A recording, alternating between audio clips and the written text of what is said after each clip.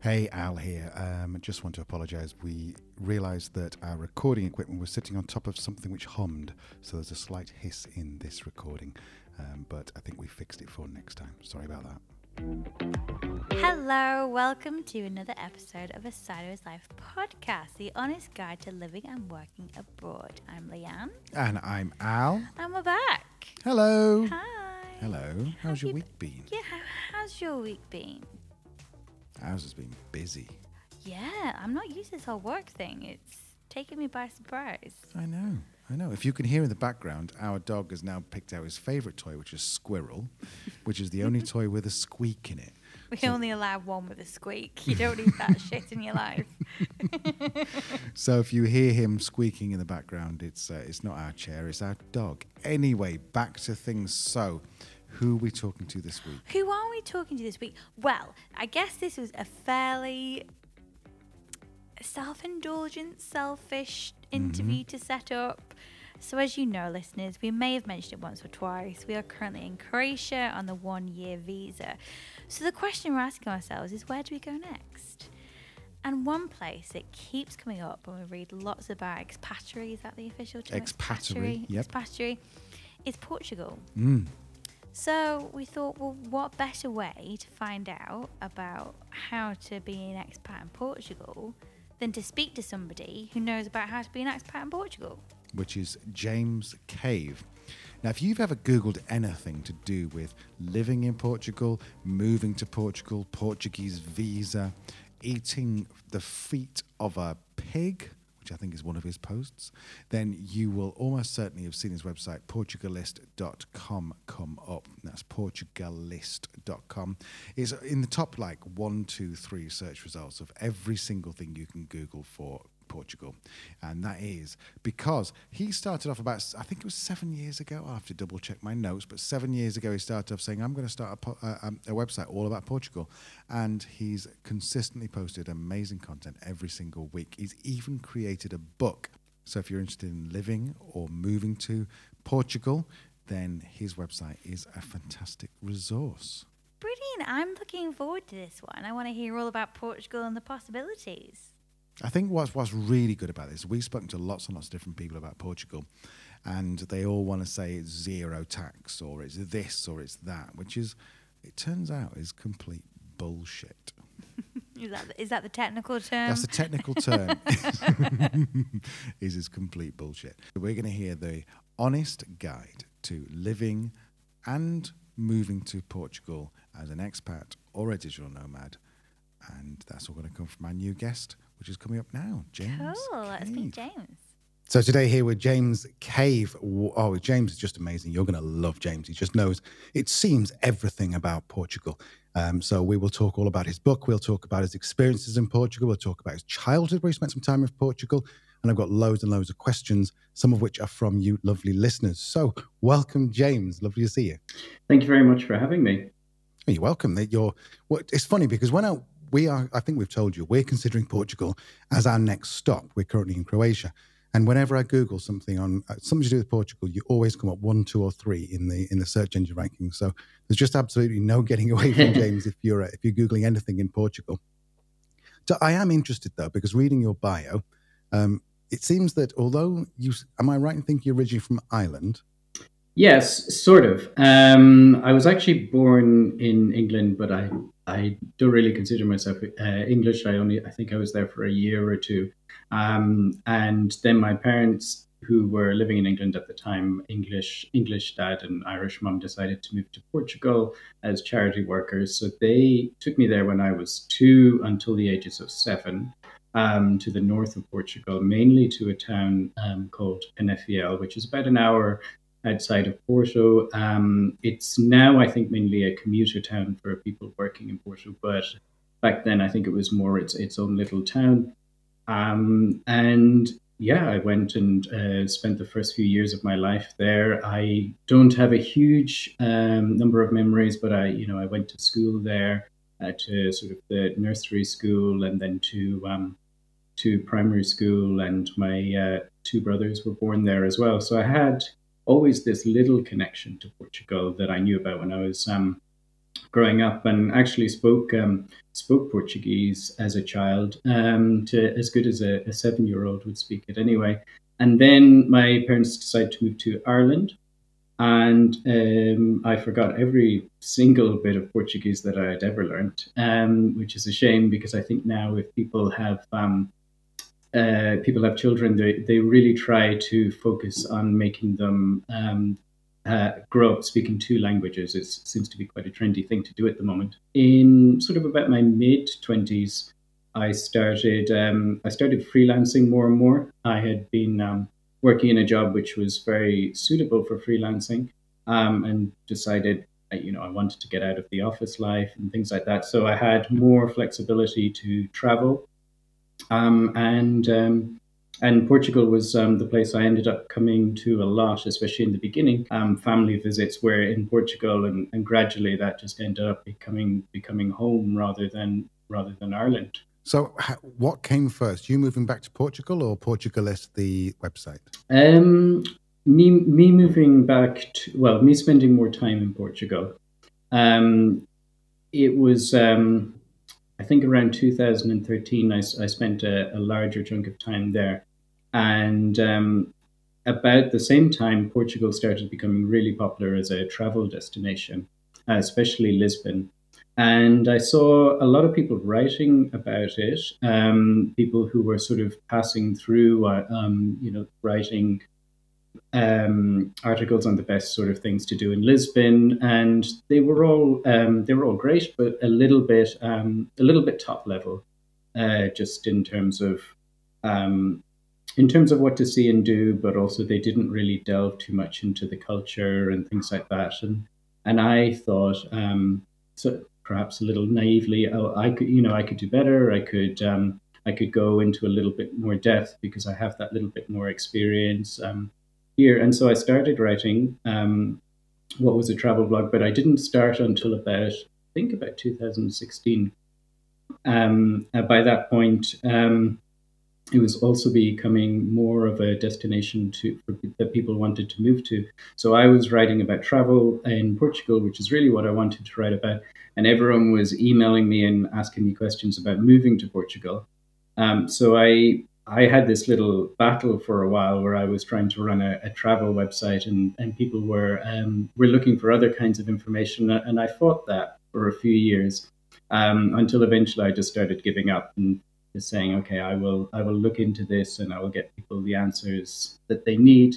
And in the last year or two with COVID, then it made the decision fairly certain that I shouldn't focus on travel so much anymore and focus on moving to Portugal instead. This is very interesting. I mean, I think we might have said before we hit record that we changed our podcast from The Travelers to A Sideways Life just for exactly that reason, that it just felt a little bit icky to start promoting travel when, there's a global pandemic. Yeah, and even before the global pandemic, travel was already becoming a little bit icky in some respects, because there was just so much tourism going on prior to it. And it had huge benefits to Portugal. I mean, it brought in so much money. A lot of people were able to turn an empty flat they had into an Airbnb and make money from it. I know plenty of people who sort of left traditional jobs and started tourism-based jobs.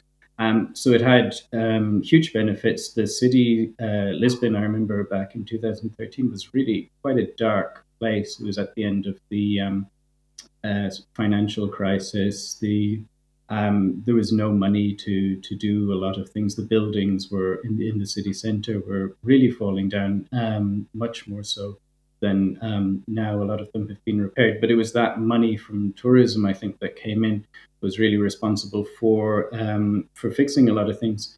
But at the same time, it was a very difficult place to live with so many tourists. The streets are incredibly narrow. The So you were always sort of fighting a sea of people. The sort of influx of people wanting accommodation for rental purposes meant that a normal rental accommodation was was being gotten rid of in favor of that. And so it did create a lot of problems as well. So I did feel a little bit in two minds about constantly promoting tourism to Portugal.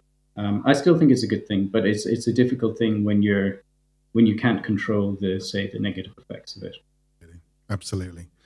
So before we dive into the subject of moving to Portugal, which I'm guessing that a lot of people listening are going to be wanting me to ask you about, can you give us, I know you said before you didn't like the high-level blog post, but can you give us maybe a 30-second high-level idea of what it's like between the north of Portugal, the mid, Lisbon, and then the south? So yes, you have the north of Portugal and then the south of Portugal. The south actually kind of extends up to Lisbon, even though I think when you or I would look at it, we would sort of think of that as the middle of the country. But for a lot of people, they consider Lisbon and down as the south. The Algarve at the very bottom of the country is somewhere that I think anybody from the north of Europe especially will know as a holiday destination. It's got some of the best beaches in the world. It's a very laid back area that's focused on tourism, especially sort of people who are coming for a summertime to sort of lie on the beach and that kind of tourism. Then above that, you get into the Alentejo, which is traditionally more a rural area. It's, I think, the largest region in Portugal. It's very farming focused. Up until there was more people moving there, it was mainly a mix between people who worked in agriculture and older people. A lot of the villages there are very, very they're small. The younger people have moved out. You drive through, and it's just people sort of sitting on benches and relaxing and talking. It's got a very nice feel to it. And then moving up again, you have Lisbon, which is the capital city, and the sort of area surrounding it. So they often include other bits nearby, like Cascais and Costa de Caparica and Sintra, which are all great places to live, but they're often included within Lisbon. The next regions then you have are central Portugal and northern Portugal. Northern Portugal is a lot greener. It's where you'll find Porto, but also other smaller cities nearby, like Braga and Guimarães. They're both very nice cities to visit and consider living in as well. And then you have the islands, which are part of Portugal as well, but not mainland Portugal. So you have Madeira and you have the Azores.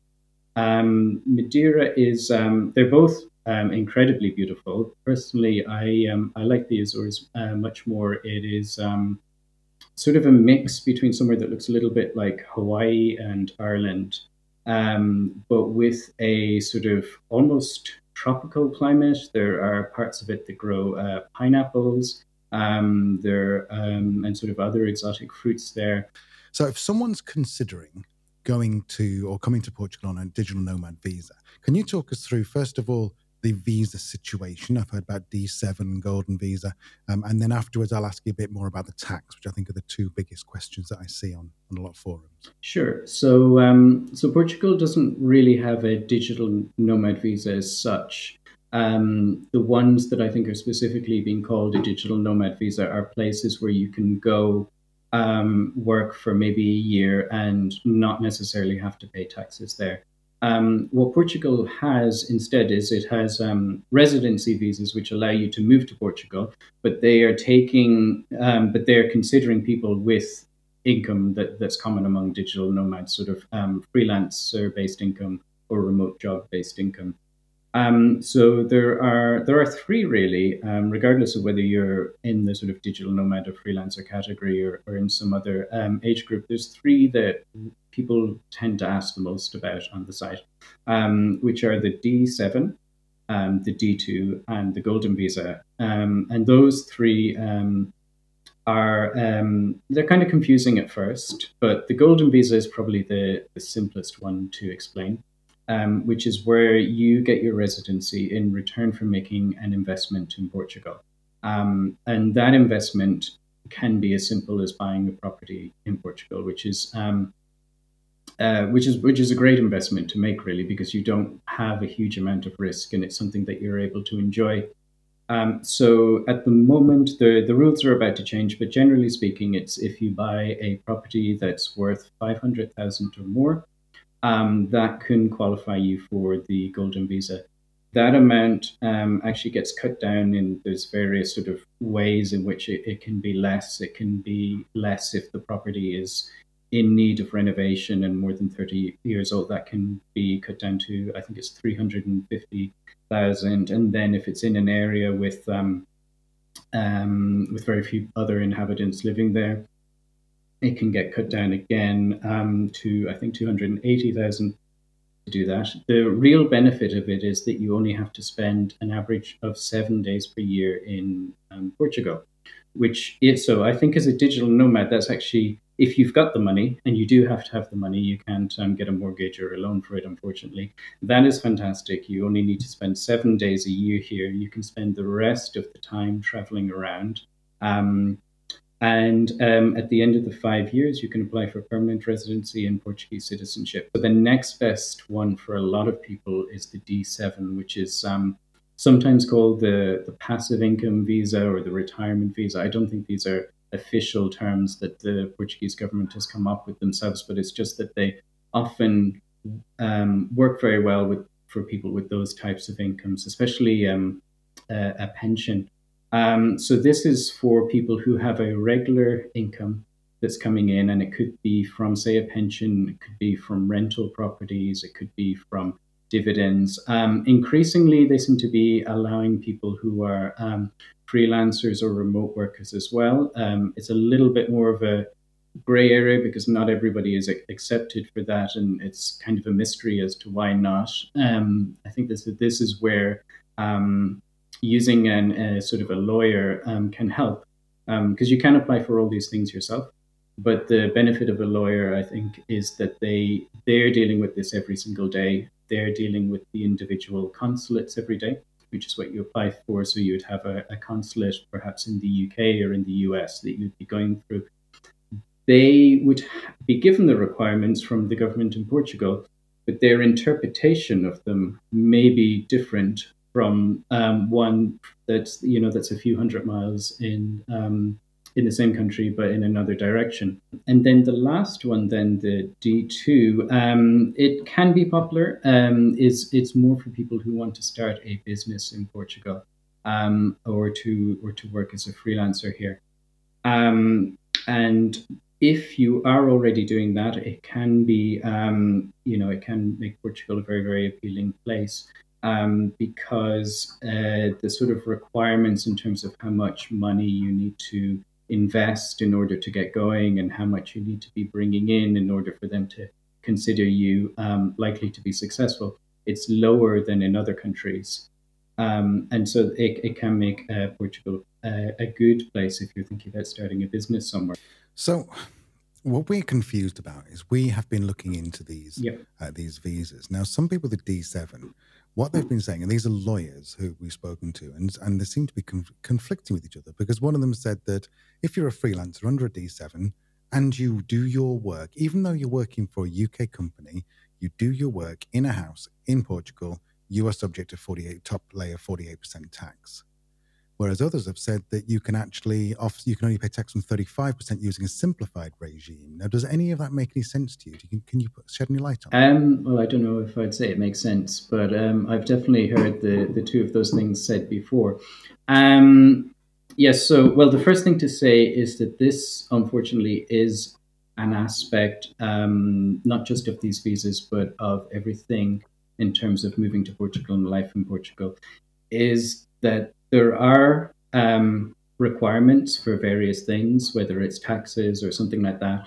But when you speak to a professional, whether it's a lawyer, an accountant, or something else, everybody seems to have a different interpretation of it, and it doesn't make sense. It still doesn't make sense to me how it can't be more rigorous. But what you often need to do is you need to speak to several people, and you need to kind of take the the general consensus and hope for the best.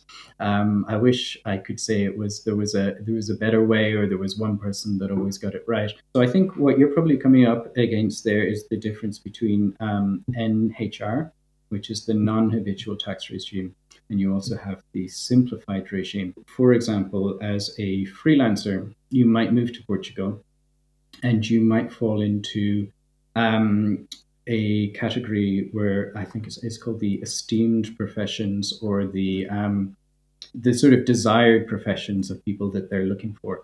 And that list gets updated every few years. It's often included IT people, very much so. Translators and journalists has been another one, but sometimes it's other professions like electricians and dentists as well. If you fall under the NHR, you could potentially pay a flat rate of 20%. But there's also another regime that's sometimes recommended for freelancers, and that's the simplified regime, which for whatever reason there's very little information about it in comparison to NHR. And here, the benefit of it is you often have an amount that is assumed to be expenses. So if you were in service industry, sort of a writer or something like that, they will assume that, I think is it 35% or 25% of your income is just expenses. I'd need to double check that figure, but as an example, and then you would only be taxed on the remainder. So if you are, and then you'd be taxed at these progressive tax rates, which is sort of starts at 0 to about 7,500. You get taxed this much, and then the next amount you get taxed this much. It's similar to a lot of other countries.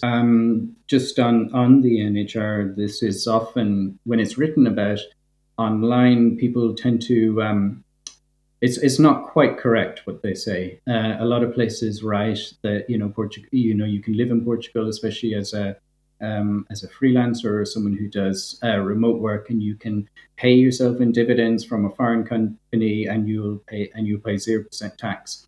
Unfortunately, that's not generally the case, which is a shame, because it would be great if there was a place where it's that easy to avoid taxes. So you really got to sort of get the information from people, and then weigh it all up and see which is best for you. A lot of people say, "Oh, I'm going to pay zero. I want to go and live somewhere and pay 0% tax." And then they go, "Oh, well, what if I set up a company in the Cayman Islands, then live in Portugal?"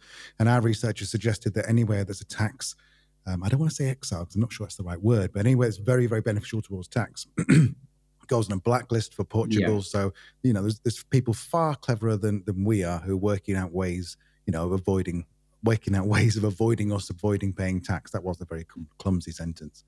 If you're listening, a tax is a big thing, then certainly in Croatia, you get a 1-year visa with 0% tax on the income that you generate outside of the UK. Outside of Croatia. That's very, very beneficial. We kind of assumed there'd be something similar in Portugal, and there's nothing we can find.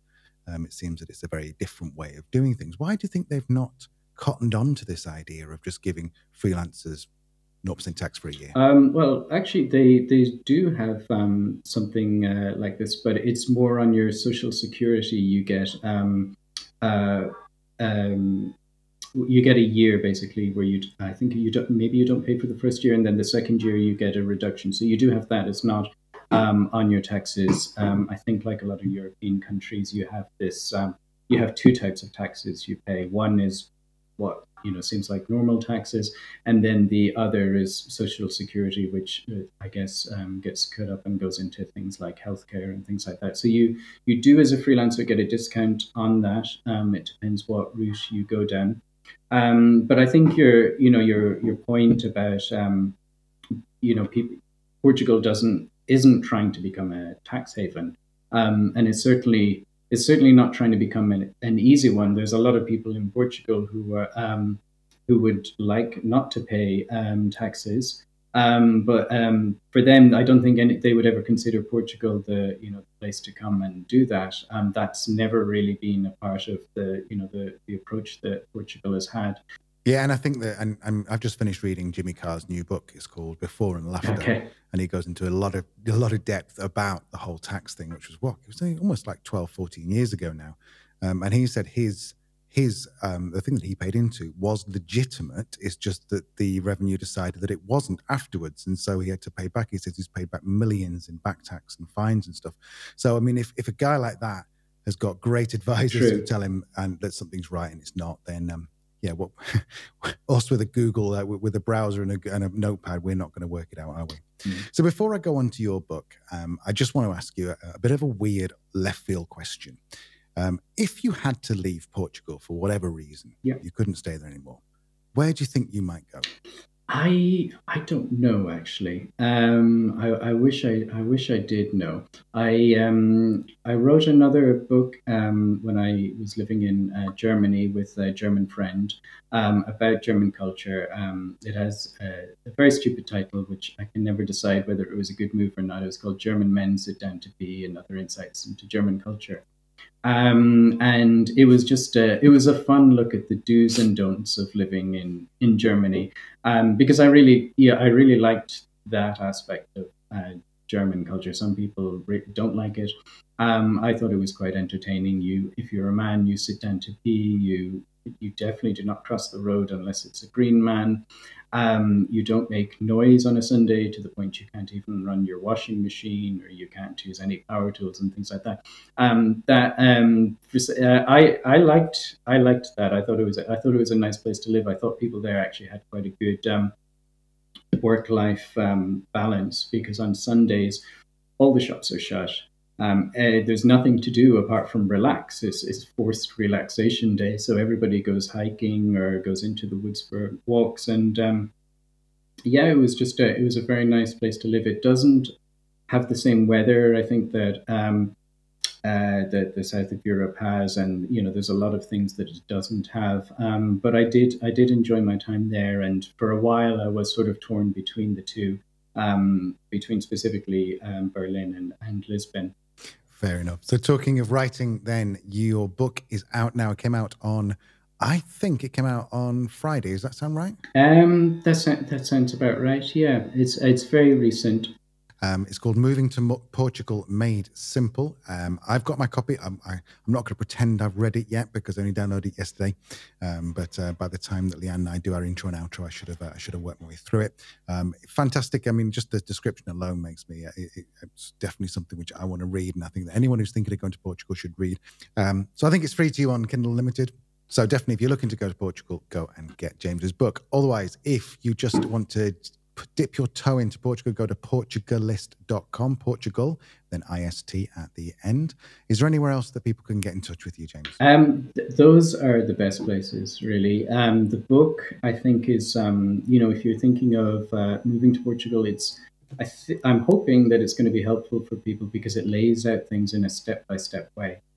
Most of the information is on the website, but it can be difficult. If you go to the website, you have to know what you're looking for in order to find it. Whereas the book sort of tells you from start to finish, this is what your journey will be like in terms of what you'll need to do in terms of whether you'll need a visa or not, what sort of pieces of paper you'll need to get when you first arrive, how you should think about settling in, etc., etc. Whereas the website, yeah, you need to look for that. So the website, I think, is the main place to find the articles and to get in touch with me as well. I am on social media, but I'm just not very, very good at it. I'm trying to make more of an effort with Instagram and Twitter, and one day I might even go on TikTok. But yeah, the website is a much better idea. Brilliant. Well, thanks very much for your time, and everyone go and check out Portugalist. Thanks, James. Well, I am excited. Me too. Portugal sounds cool. I know, and it's weird because we've also been speaking privately to a tax advisor, and it actually seems relatively advantageous for a freelancer to live in Portugal. Now, of course, we're not tax advisors. You need to do your own research. We'll happily put you in touch with the lovely lady who we're talking to, who came through James. So thank you, James. But if you compare it to living in, for example, America or living, actually that's a better comparison because America's got this weird like W12 or something where you will be taxed in America no matter where you live. Sorry, Americans. But if you live in the UK, it seems to be much more advantageous to live in Portugal and pay taxes in Portugal. However, caveat, do your own research. Anyway, what else did you learn from this? I think I just really enjoyed the honesty of it. I like how much James has put into what he does. He's clearly researched a lot, looked into a lot, lived it, and I just really appreciate anybody who has, let's be honest, the fucks and the time to put a really valuable resource together, multiple valuable resources together, to help other people fulfill their dreams and live and work abroad. Like, that's what we're trying to do, and he's taking that to another level. So I love that about James. Exactly. And if you jump on his website right now, you're going to see the top 4 posts are, number 1, understanding permanent residency in Portugal. Well, that's what you want to know about. Number 2, 6 books about moving to Portugal. Cool. Number 3, chartering a flight to bring your pets to Portugal. Well, of course. And number 4, the 7 wonders of Portuguese gastronomy. Am I saying that right? Gastronomy? Absolutely. But your man's talking about food, pets, and how to live somewhere you want to live. Like, what's not to like? If only had a post on gin, then I think we'd be right there. Future post idea there for you, James. You're welcome. You can have that one. You can have that. Mm. And how cool would it be if since talking to James, he's made us some contacts, made us some connections, read his book, and we end up moving him to Portugal, and that's our forever life. I know. This could be foreshadowing, listeners, what our entire side of his life is going to be from summer next year. James, you might have literally just changed our life. Changed our lives. He could change your life too. Yes, you can do it too. Sounds like an infomercial. It does a bit salesy, isn't it? Yeah. And if you are not happy with your life, I just scared the dog then. If you're not happy with your life, then just buy this 6 CD set for $39.99.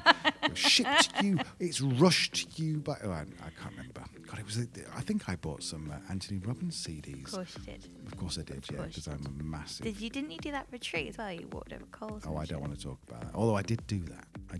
So me saying I don't want to talk about it means that I do actually want to talk about it. Anyway, talking of talking, I have talked too much. Yeah, I think we're done. So we will see you next week for an interview which is as yet to be confirmed, but we think it's going to be around how to make money when you live abroad. An important question to answer, really. You need money for all kinds of things like pet care, health care, Gin. and most Bye, guys. Bye. Bye. So, Al, I don't want to be one of those people, but did you know it's only 44 days until Christmas? You love Christmas. I freaking love Christmas. It's very exciting.